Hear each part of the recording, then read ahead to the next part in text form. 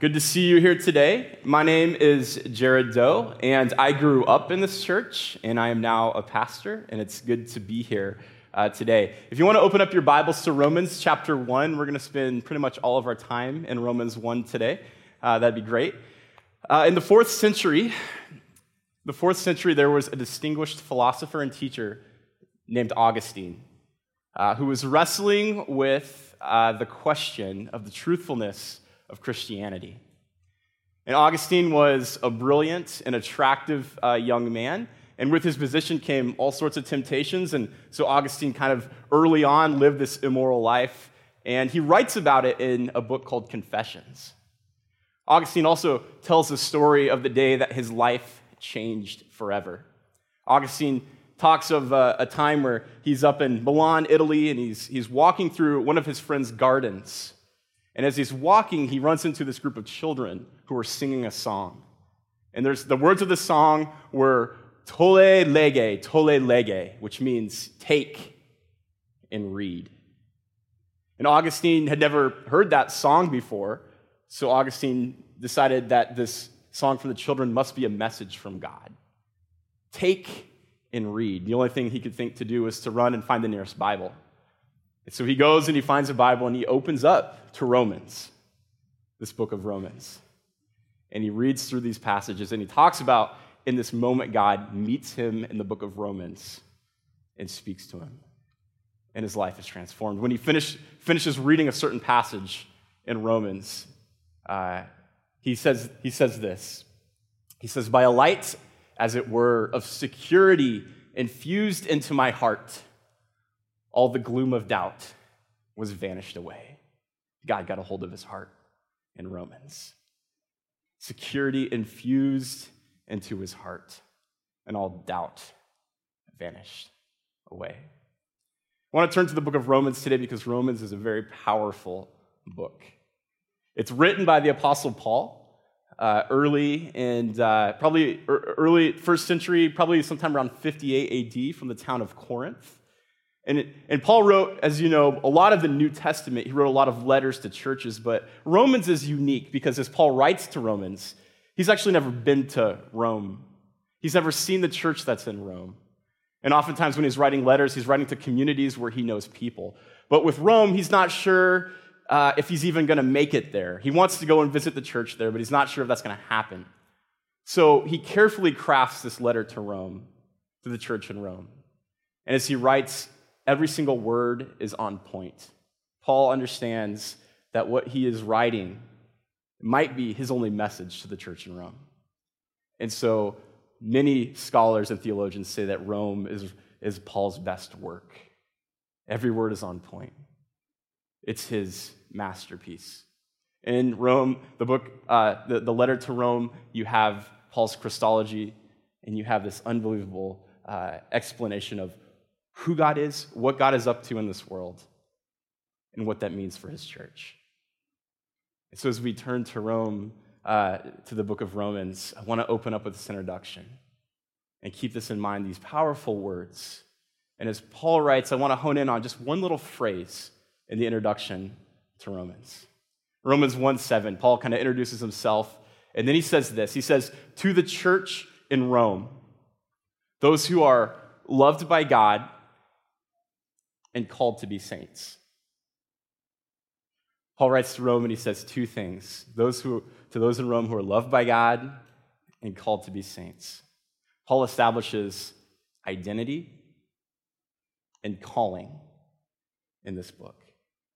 When he writes to the church in Rome, identity, that you are a group of people who are loved by God. And calling, as a group of people who are loved by God, you were called to be saints.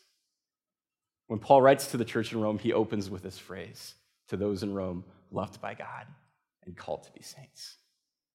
Identity and calling is something that must be understood for the follower of Jesus.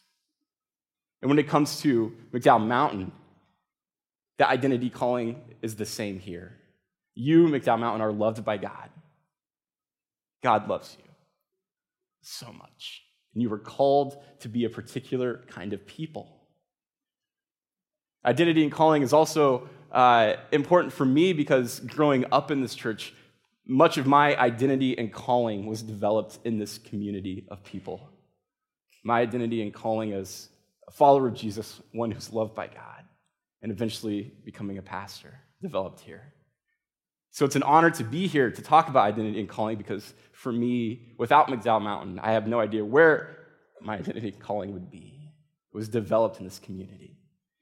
My family started to go to McDowell Mountain back in 1994. It was in our living room. Super fun.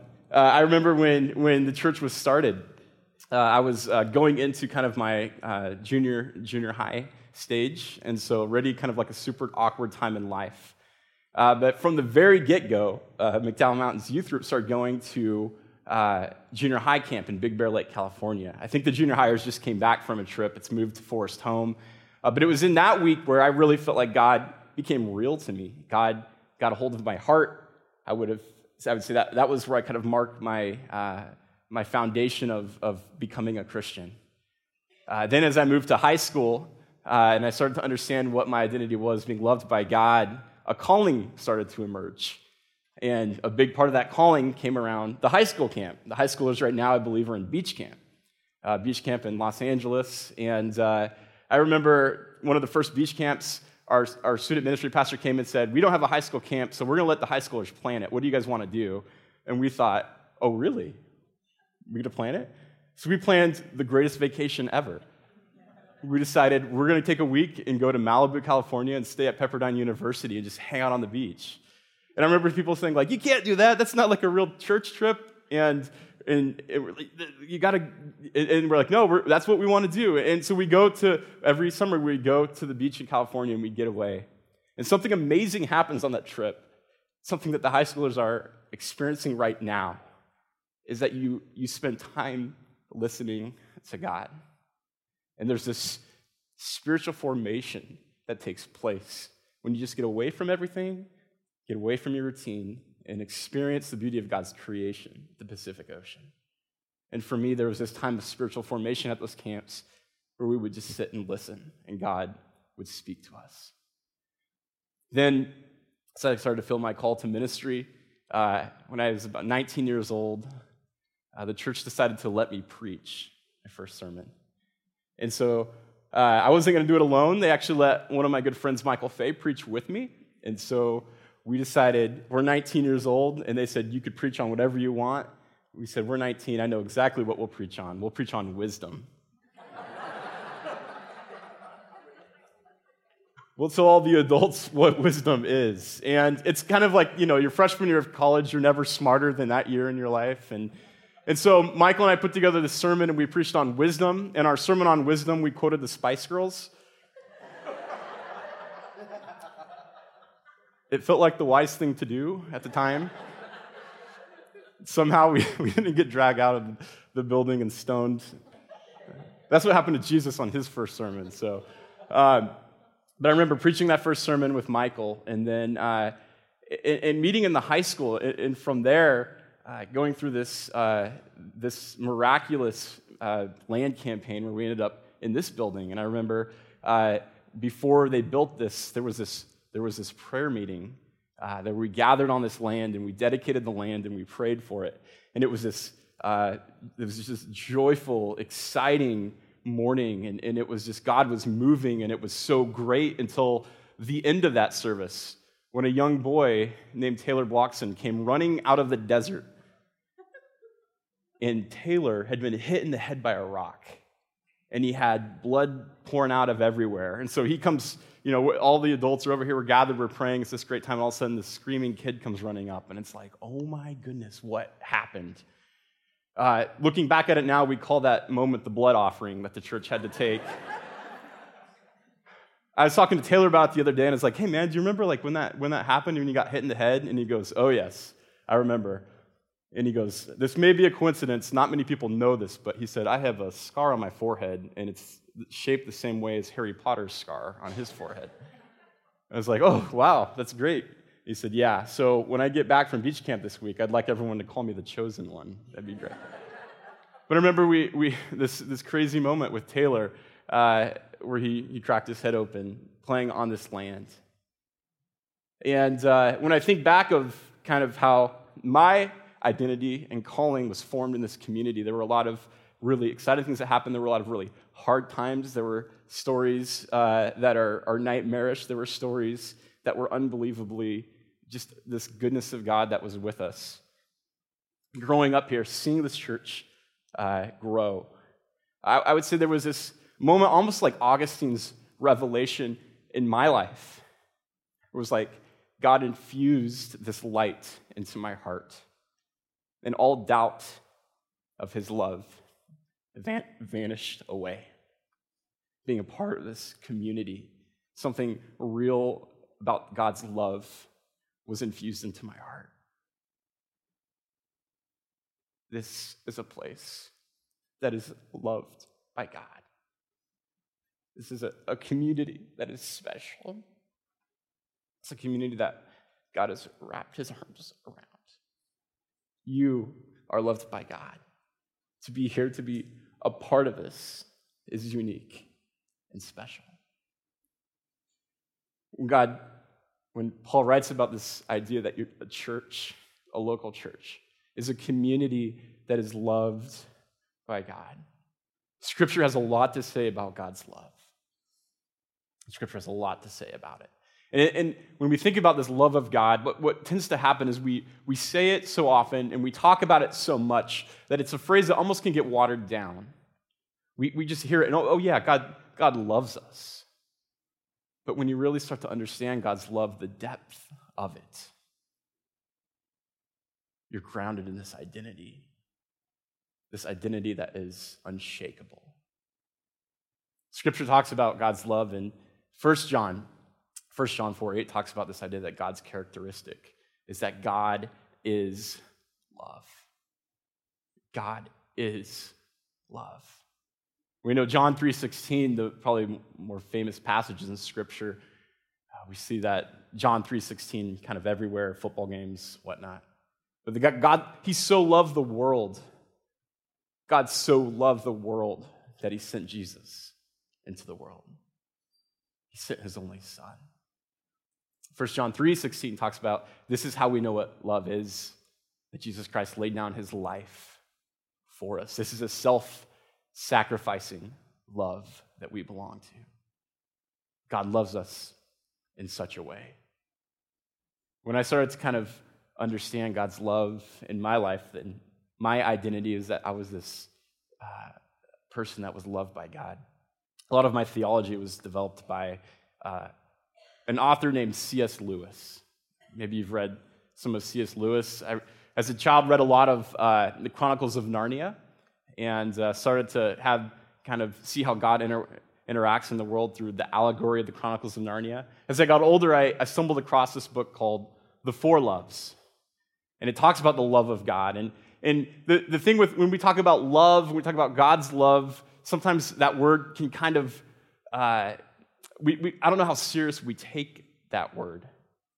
Because for us in our English language, we use the word love about everything. I love my wife, I love my children, and I love tacos. We have one word that describes the same thing, and obviously there's a heavier weight with my love for my wife and children than it is with food. C.S. Lewis talks about how for the Greeks in their language, in the language that this New Testament is written in, they have different words for love. It's a more kind of specific language. So some of you know kind of the four loves. We have, storge, which is kind of this empathy bond type of love. There's philia, which is kind of a friendship bond. This also applies to tacos, friendship bond. Then there's the eros, which is more of like the physical bond of love. It's kind of where we get the word erotic. And then agape, unconditional love. This is the deepest kind of love. And when Paul writes to Rome and he says, you are a church that is loved by God, he uses agape. You're unconditionally loved. You're unconditionally loved. God loves you in such a way that he would die for you. Started to understand this love of God, especially as my wife and I started to have children. We have 3 children. We're expecting a 4th. We're just kind of always expecting another one. But it was the first time in my life where I think I had loved another person the way God loves. And obviously I love my wife unconditionally, but you who've had children know that the kind of love that you have for a child when you first hold it, there's this deeper love where it doesn't matter who this child is or what this child has done or how this child makes you feel. You can't help but to love it because it's yours. And this is the kind of love God has for us. We are his children. He loves us in such a way. And our identity starts with that love. We are loved by God. In this letter to Romans, Paul writes this. In Romans chapter 8, he says in Romans 8 that in all things, we are more than conquerors through him who loved us. For I am convinced that neither death, nor life, nor angels, nor demons, neither the present nor the future, nor the powers, any powers, neither height nor depth, or anything else in all creation will be able to separate us from the love of God that is in Christ Jesus, our Lord. Paul says to Rome, your identity is that you're loved by God. And this love that he has for you, nothing can separate you from that love. Our identity starts here. I think it's important to understand our identity because we live in a culture. We live in a culture that's trying to define us. We're living in a culture that's trying to tell us where identity should lie. And when we have an identity in Christ that he loves us, we're unshakable. I get in trouble when I start to put my identity in things outside of God. There's a number of things that I put my identity in, and probably top 3 in my life where I get in trouble is the first is I put my identity in how people feel about me. I'm a people pleaser. It could be a great characteristic for a pastor. It could also be a very dangerous characteristic for a pastor. If you guys watch the show The Office, Michael Scott, is this terrible boss. One of my favorite lines is where he's like, it's a great leadership principle. You just want to make everybody happy. You can't do that. And the problem for me is when I put my identity in the fact of trying to keep people happy, I just get pulled in all sorts of different directions, and it causes kind of this anxiety. Another thing that I put my identity in that I would say is false is my image. I want people to like me. I want people to think that I'm successful. I want people to think that I have it all together. And so I get like a lot of my contentment from what people feel about me and my image. This is a false identity. And much like people-pleasing, it causes anxiety and stress. And it's this thing that I'm constantly chasing. And something inside of my soul starts to wither when I put my identity in my image. I also put my identity in my security, having a house, having food on the table, and those are good things. Those are things that we need. But when I put all of my identity into those things, I measure my worth by how much money I make. I measure my worth by how much I can provide. And I stop putting my identity in Christ. I stop valuing the things that are truly sustainable. We put our identity in God's love because in God's love, we are unshakable. There's nothing that can separate us from the love of God. So Paul says to those in Rome, your identity is that you are loved by God. And then he says, and you're called to be saints. You're loved by God, and you're called to be saints. When we hear the word saints, we probably have different images that come to our mind. For me, I first and foremost go to the football team, New Orleans Saints. But maybe for you, when you hear the word saints, you think of maybe it's shaped by more of like a Catholic background, where you think of kind of these images of these people who historically were heroes of the faith. And when you think of saints, you think of these are people that did incredible things for God. And we can't really ever live up to that. Those are saints, yes. But what Paul's talking about here when he's talking to Rome, he's saying, called to be saints, there aren't any saints yet in history. Paul's talking about being a particular people, a certain kind of people. Paul uses this Greek word hagios when talking to the saints, when talking about the saints. And hagios literally means set apart. Those who are set apart, those who are holy, those who are reserved for a special work. Paul says you're loved by God, but then you're also called to be a particular people in this world as a church. You're called to be saints. When we think of this word holy, I think this can even be a message that can be confusing or twisted. And so when you think of the word holy, you might think as a Christian, I'm not going to drink, smoke, and chew or go with girls who do. There's certain, rules that I have to follow, and then everything will be great. But what Paul's talking about is holy, have boundaries in your life that are healthy. But what he's really talking about is a certain activity of God that we join in as God's people in this world. To be holy, to be set apart, is to join God in his redemptive work in this world. There's an action aspect to being a community of believers where we live and surrender to God's will and actively pursue what he has for us. One of the best books that I read over the last year was a biography by a man named Eric Metaxas about a pastor named Dietrich Bonhoeffer. And as a pastor, it's kind of fun to read the life of Dietrich Bonhoeffer because he was a spy, and he lived in Nazi Germany, and he was against Nazi Germany. And so sometimes as pastors, we don't have really cool heroes to look up to. Dietrich Bonhoeffer is one of them. Dietrich Bonhoeffer was counterculture in Nazi Germany, the way that he lived his life. And eventually, Dietrich Bonhoeffer gets killed for speaking up against the regime, and he gets put in prison, and he gets killed for his beliefs. But as you look at the life of Dietrich Bonhoeffer, he lived in this culture that had turned against the way that God wanted. And I think we'd all say that Nazi Germany is probably one of the darkest times in recent history.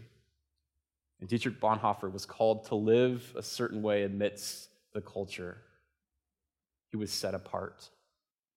He was saintly. He was holy, called to live a certain way. Metaxas kind of sums up the way that Dietrich Bonhoeffer lived his life and his theology and what it meant to be a Christian in Nazi Germany. And he says these words. He says, being a Christian is less about cautiously avoiding sin than about courageously and actively doing God's will. As Paul is talking to the church in Rome, Rome is one of the most powerful cities on earth. It's the capital of the empire, one of the most powerful empires on earth. This prestigious city, and also the city that was just absolutely corrupt. These followers of Jesus are called to live a certain way in that city that brought life, that brought healing, that brought hope in the midst of a culture of destruction. As a follower of Jesus, you are called to live as a particular type of people in this culture. To return to the first couple of centuries of the church, we find these stories of these churches like the church in Rome that started to work inside of communities, inside of cities, to bring about hope and light and love. And we have different stories that come out about what the churches were like in that time. And there's a man in the 2nd century named Dionysius. Dionysius was a Roman political official. And as the church started to grow throughout the Roman Empire, he had all sorts of questions about what kind of community is this? Because they're growing rapidly. And so Dionysius had got a hold of another Christian philosopher named Methodius. Methodius was extremely smart, this intellectual. So Dionysius had decided, I'm going to write to this Christian philosopher and find out, what is it about this group of people that is so compelling? Why are more and more people joining into this community? What is it that they have that's so compelling? And so Methodius writes back to Dionysius, and he starts to kind of give one of the first apologetic works of Christianity. Start talking about what it means to be a part of this church community and what it means to be set apart in this world and why it's so compelling. And we find in one of these old letters these words.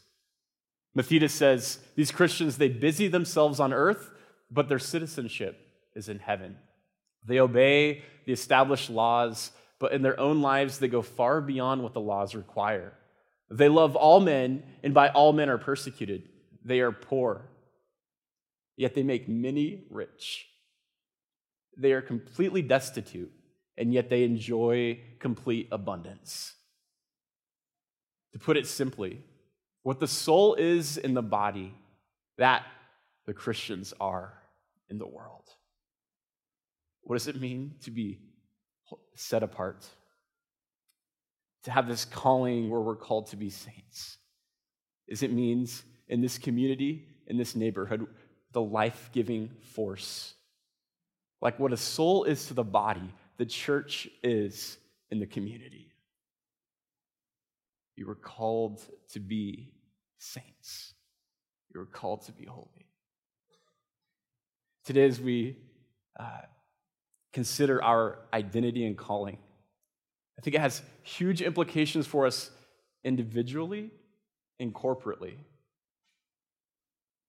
Individually, maybe we have to come to this moment where, much like Augustine's revelation, we have this moment where God infuses light into our heart. Maybe today you need to experience that, this love of God that just invades your soul. All of the things that we place our identity in that just rips our soul apart, God comes in and establishes just this anchor that's unshakable. And nothing can separate us from his love. And then a calling. God has placed something in your heart to be lived out. And we live out of calling not to please God, but we live because of this great love story that we're a part of. Each one of you has this calling to be a saint. And it has huge implications for the church community as well. What does it mean to be reminded of the identity of the community of McDowell Mountain? A place that God loves. What does it mean to understand that this is a church that God has wrapped his arms around? And what is the calling for such a community? In the midst of a season of uncertainty and transition, one thing that doesn't change is your calling, your identity, and your calling. My prayer today is that your identity and calling would be an anchor to your soul in the midst of this season. So Matt's going to come back up, and the man's going to close us in a song. And I want you just to consider these words from Paul. They're true because the way Scripture works, Paul's writing to a certain community, but it transcends just that community. Paul's writing to McDowell Mountain. And he says, you are a community that is loved by God and called to be saints. As we consider identity and calling, we just want to take some time to create space for God to speak to you. And as the band comes up, there's different ways that you have a chance to respond.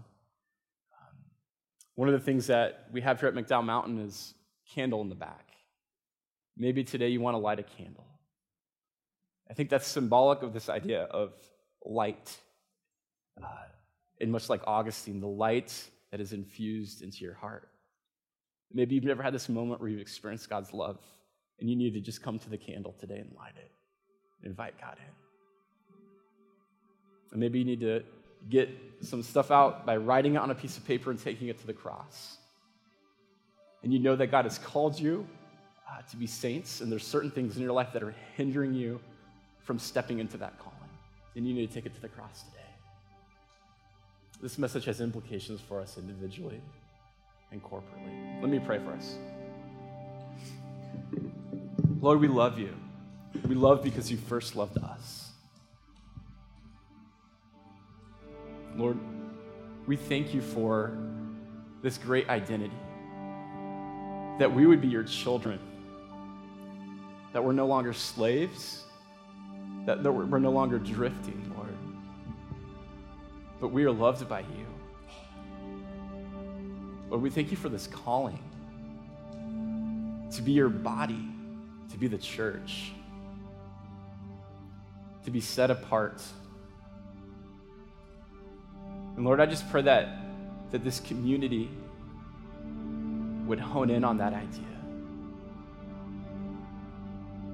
Understanding that what the soul is to the body, the church is to the world. That you would inspire us today, Lord, to step into the calling. Lord, I just ask that you would reveal things in our heart that hinder us from that we would have an encounter with you that's transformative, and that you would use us, Lord, in this redemptive plan to bring out restoration and hope. We love you, Lord, and we give you this time. Amen.